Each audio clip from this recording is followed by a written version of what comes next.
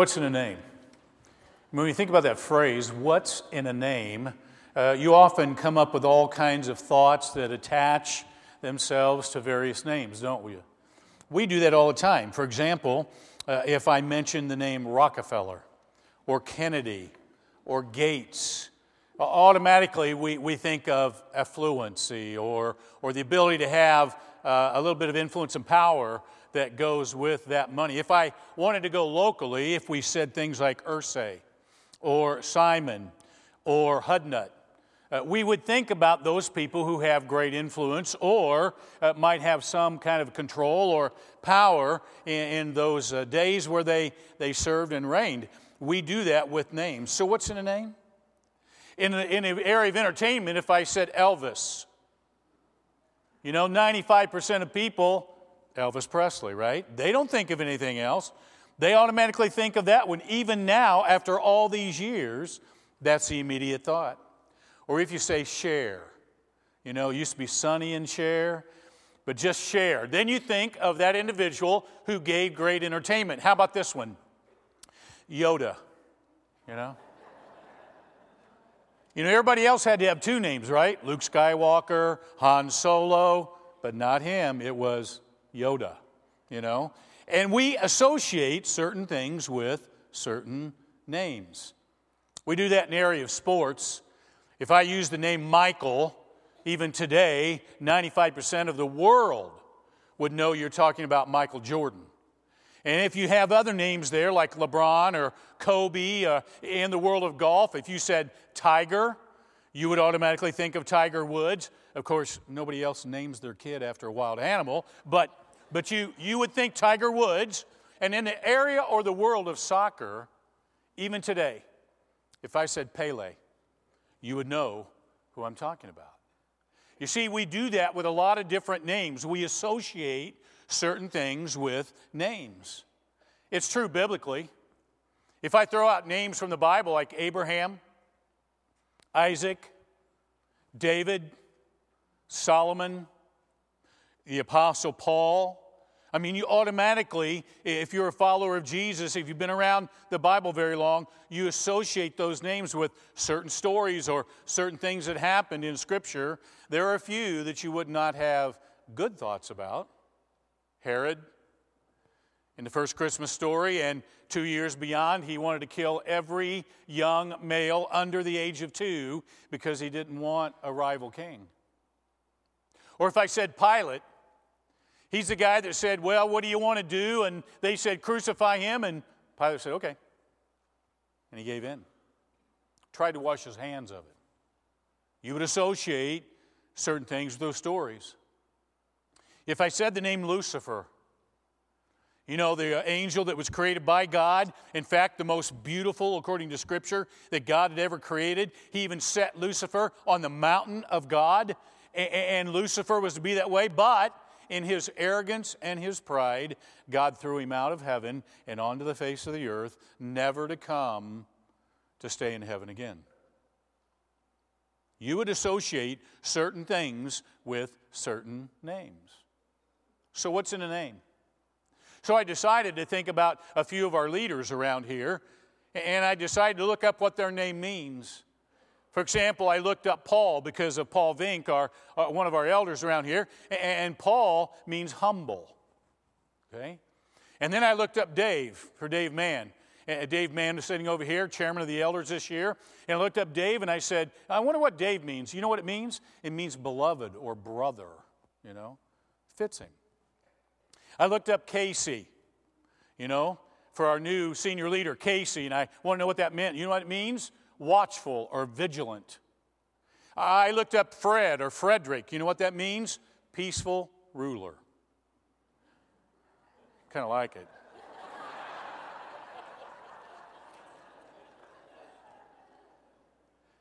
But then I decided to go to one of the other elders because I had no clue what this name meant. Ned Phillips, one of our elders, and I looked up Ned. Now, you may want to get to be friends with Ned after this message because it means wealthy guardian. Get to know Ned right after this service, okay? That kind of thing. So what's in a name? What's in a name? That's a great question. And you look through Scripture and you find out that God pointed in the first Christmas story, He pointed to Jesus through His family. Through the various names we studied out last week in the first part of Matthew 1, verses 1 to 17. Casey pointed out the various names there and how they came down and through the lineage of Abraham and then David and all the way to Jesus. And all those names in Jewish history had something to do with our Savior coming to this earth. And today I want to take that a step further. And I want you to take a look at a passage of Scripture in Matthew 1 where God points to Jesus through His family. You'll find it in Matthew, the first chapter. You're going to begin in verse 18. We're going to go down through verse 25, and this is what the Bible says. Now, this is how the birth of Jesus Christ came about. His mother Mary was pledged to be married to Joseph, but before they came together, and you know what that means, before they had any intimacy with one another. Before that happened, she was found to be with child through the Holy Spirit of God. Now, because Joseph, her husband, was a righteous man and did not want to expose her to public disgrace, he had in mind to divorce her quietly. Now, you have to understand in the early culture of the Jewish faith and religion that there were three phases in the marriage relationship. There was the initial courting date set up by your moms and dads. You had no choice. And then after that was set up, there came a time where engagement began. And that was a year-long process. And the young woman, the female, was considered married at that point. Now, they weren't yet living together. They weren't yet together physically. None of that. But they were engaged. They were married in that sense of the word. And then came the culmination at the marriage ceremony with the vows that were exchanged and, of course, to live together forever. Okay? And so it was in this stage that they were engaged. And in that stage, if something happened that broke the confidence of the man in that stage, he could write a letter of divorce and hand it to the woman and tell the priest about it, and they could break the relationship. Didn't happen very often. Sometimes the female could if the guy was really, really whacked out and the priest knew about it, but most often the man was able to do that.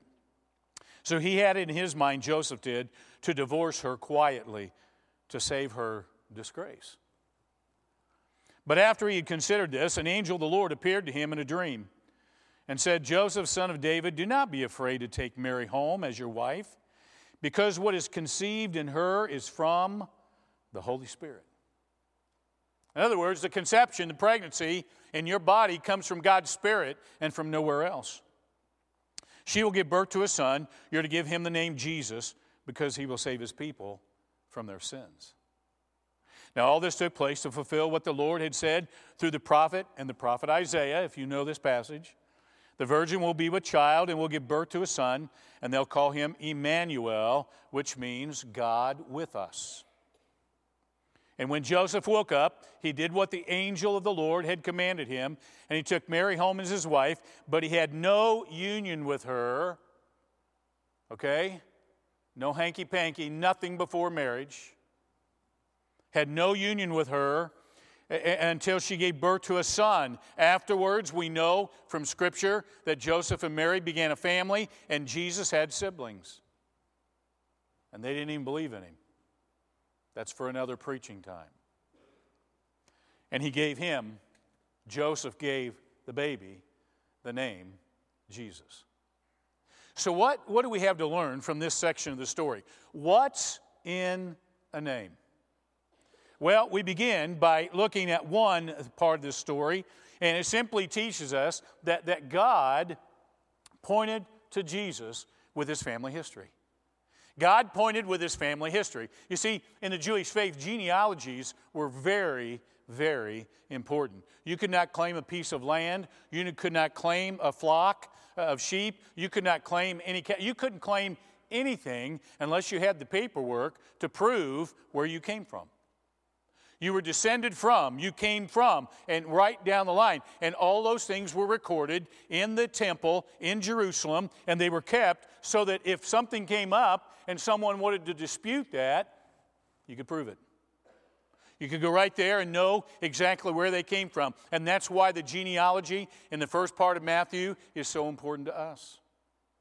Because we know where Jesus came from. And God pointed to Jesus with that family history. Now, you'll notice in that family history, in that genealogy, that there's both human heredity and divine heredity.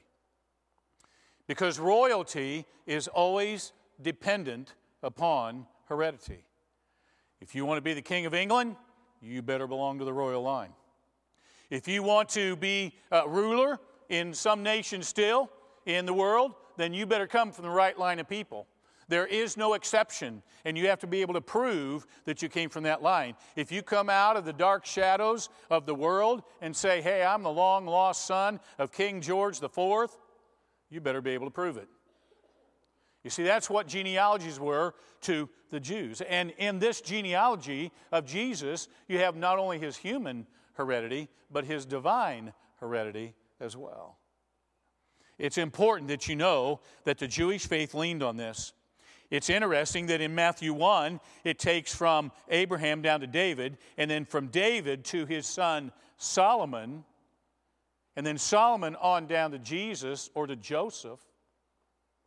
So Joseph was descended from David through Solomon. But if you look into Luke, the 3rd chapter, you find out that Mary, the mom, the mother, she was descended from David through Nathan, his son. And so both Joseph and Mary were descended from David, King David, so both carried the heredity of royalty. Both. Now, God always had it in his plan that he would do this. God always had a plan on how to bring salvation to us and how to bring a Savior into the world. How do we know that? Well, over in Ephesians, the 1st chapter, because of the genealogy and because of the history, we find a passage of Scripture that helps us understand this. In Ephesians, the 1st chapter, beginning in verse 3, the Bible says, "Praise be to the God and Father of our Lord Jesus Christ, who has blessed us in the heavenly realms with every spiritual blessing." Now notice the phrase used, in Christ. And notice what I'm going to emphasize as I read the rest of this passage. "For he chose us in Christ," in him, "before the creation of the world, to be holy and blameless in his sight. In love, he predestined us to be adopted as his sons through Jesus Christ." This is the only form of predestination that's ever taught in Scripture. You become a son of God, a child of God, through Jesus Christ. That's it. Theologically, that's it. All the other predestination that you hear about is made up by man. This is the only biblical predestination that we know of. He goes on to say that in his love he predestined us to be adopted as his son through Jesus Christ, in accordance with his pleasure and his will, to the praise of his glorious grace, which he has freely given us in the one, Jesus, that he loves. And in him we have redemption through his blood, the forgiveness of sins, in accordance with the riches of God's grace, that he lavished on us with all wisdom and all understanding. And he made known to us the mystery of his will, according to his good pleasure, which he purposed in Christ to be put into effect when the times will have reached their fulfillment, to bring all things in heaven and on earth together under one head, and that's Christ. In Christ, in him, through him, by him, under him. Did you notice all the references in Ephesians 1 to God's plan for our redemption, for our salvation? It came through Jesus Christ. You see, God had that plan all along, and through the genealogies, He pointed to Jesus through His family history. And all of Jewish history looked forward to the fulfillment of that baby that would be born and he would be called Jesus. So God pointed to Jesus through his family. But secondly, God pointed to Jesus with Joseph, his earthly father. Now, I might also throw in his adoptive father, right? Because divine heredity tells us that Joseph really had no dealings here, that the Holy Spirit brought the conception in the virgin, okay? Now, Joseph, poor guy, he must be the most left out guy, forgettable man in the whole Christmas story, don't you think? I mean, once he had the dream and once he named the baby Jesus, he kind of disappears. And then he shows up just by reference, and then he shows up when Jesus is 12 years old, when he's at the temple and he's stumping the religious leaders, and Joseph is leaving town and they can't find him and they go back to get him, and after that, nothing. The forgettable man of the first Christmas story, although he's not really. If you read the text and you understand what it says about Joseph in these few verses in Matthew 1, it tells us that Joseph was a righteous man. That means he was right with God. He was an obedient man. He did what God asked him to do and obeyed what the angel told him. And he was an honorable man. He not only was going to save face for Mary, but he also would not touch her physically until after the birth of the Savior. He was an honorable man, and I believe that's why God used him the way he used him. Joseph was basically the adoptive father, the earthly father, who stepped out of the way so God could step forward. He knew his assignment. He knew God's will. He knew God's plan. And he just did what God called for him to do. You see, God pointed to Jesus through Joseph. Now, that also brings up the idea of Mary. You know, Joseph was going to marry her and make her his bride, and she was going to deliver the Savior of the world. And so, in that sense, we got to know that in this text, it uses the term virgin. And over in Luke, the first chapter, we find another passage that uses the same concept for us as well. As we look at Luke 1, you find these verses beginning in verse 26, because it says, "Now in the 6th month, God sent the angel Gabriel to Nazareth, a town in Galilee, to a virgin pledged to be married to a man named Joseph, a descendant of David. And the virgin's name was Mary. And the angel went to her and said, 'Greetings, you who are highly favored. The Lord is with you.' Now Mary was greatly troubled at his words and wondered what kind of greeting this might be. But the angel said to her, 'Don't be afraid, Mary. You have found favor with God. You'll be with child and give birth to a son, and you're to give him the name Jesus.'" Now, isn't that exactly what the angel had told Joseph as well? "You'll give him the name Jesus. He'll be great. He'll be called the Son of the Most High. And the Lord God will give him the throne of his father David." There it is. Royalty depends on heredity. From the father David, from the king David, he'll sit on that throne. And guess what? He'll sit on that throne forever. No one will take Jesus off that throne. Okay?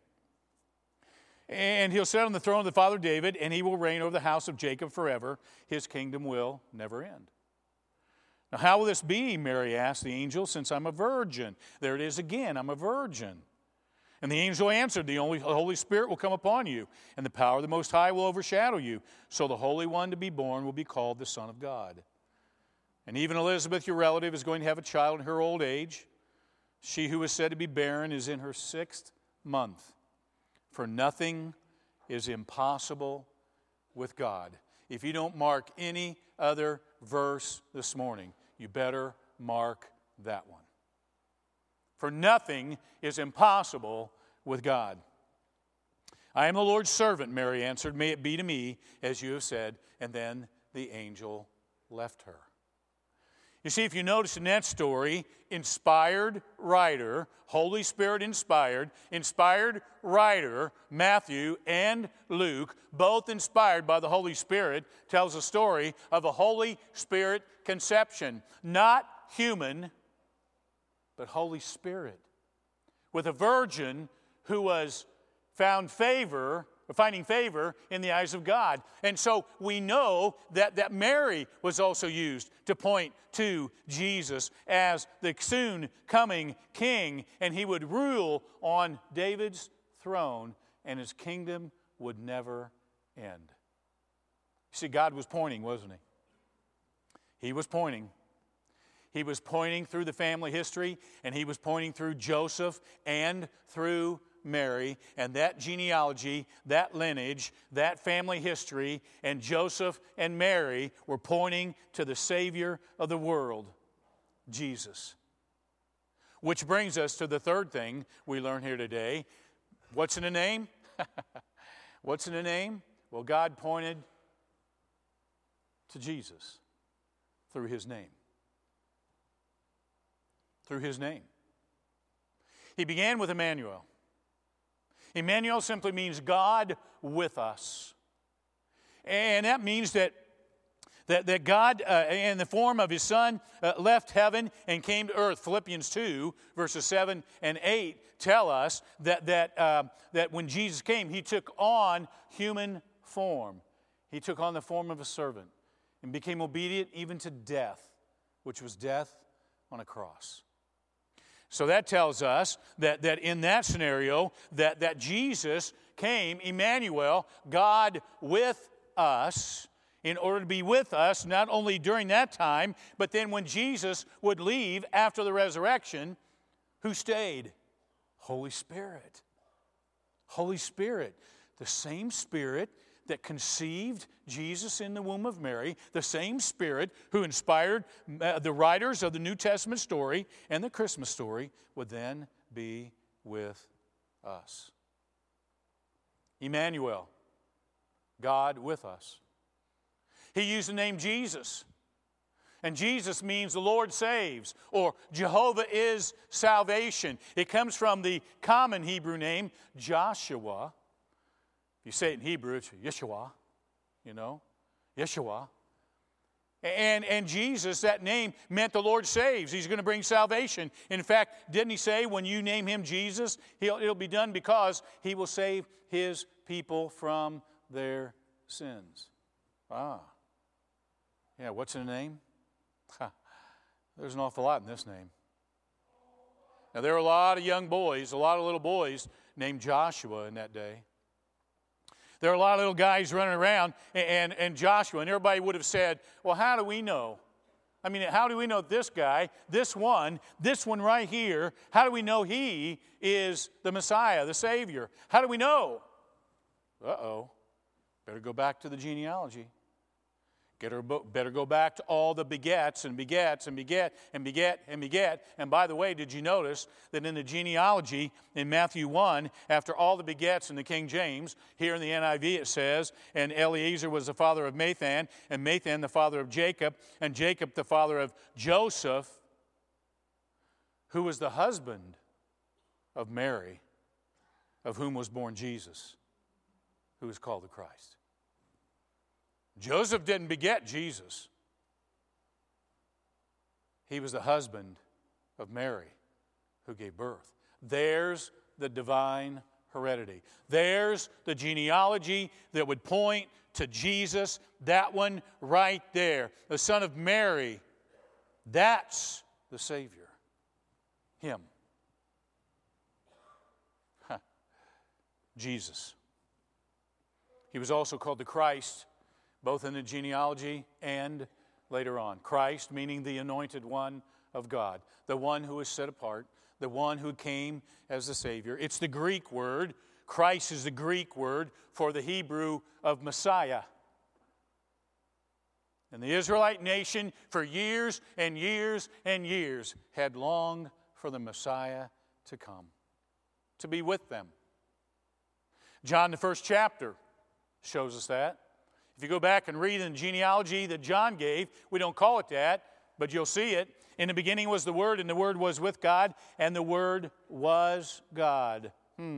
Verse 2 says, He was with God in the beginning. Who's it talking about? It's talking about Jesus. We jump down to verse 12. Yet to all who did receive him, to those who believed in his name, he gave the right to become children of God, children born of natural descent, nor of human decision, nor of a husband's will, but he was born of God. The Word became flesh, made his dwelling among us. We have seen his glory, the glory of the one and only Son, who came from the Father, full of grace and truth. Verse 17, for the law was given through Moses, grace and truth came through Jesus Christ. No one has ever seen God, but the one and only Son, who is himself God and is in closest relationship with the Father, he has made God known. John was right. There is something in a name. So what's in that name? What's in the name of Jesus? Well, Jesus was his name. Christ was his title. Emmanuel told us who he was. You put them all together, and it says God with us. Jesus Christ is God. And in that name, in the name of Jesus, you find salvation. You find salvation. And it's only in him. According to Acts 4:12, it's only in that name that you must be saved. In John 14, it's only him. He is the way, the truth, and life, and no one comes to the Father except through him, and that's Jesus. So what's in a name? In the name of Jesus, you can find salvation. You can find forgiveness of your sins, and you can find eternal life. It'll last forever because he's on the throne. This morning you have that opportunity. If you've not followed Jesus, if you've not given your life to him, if you've not claimed him as your Lord and Savior, you can say, you know what? I want Jesus. Yeshua. The Lord saves. I want him as my Savior. You can do that today. If you need to talk that out with a counselor, you can do it in the Next Step room. But if you want to come down front and meet with our prayer partners, you can do that as well. Whatever you need to do today, whatever decision you need to make, especially the decision to follow Jesus, do it now. I'm going to pray. We're going to sing. While we sing, you come. Our Father in heaven, we're so grateful that you gave us your plan. And your plan came through Jesus. And in the Christmas story, through family history and through Joseph and Mary and through the name of Jesus, you pointed to our salvation. And you said our salvation is secure in him. So God, today, we lay ourselves before you. We ask you for the privilege of coming and knowing Christ as Lord. And so God, please, today, if there's anyone here, even one, who needs salvation, who needs to be saved from their sin, I pray they'll come to Jesus, who is both Lord and Savior, and in whose name I pray. Amen and amen.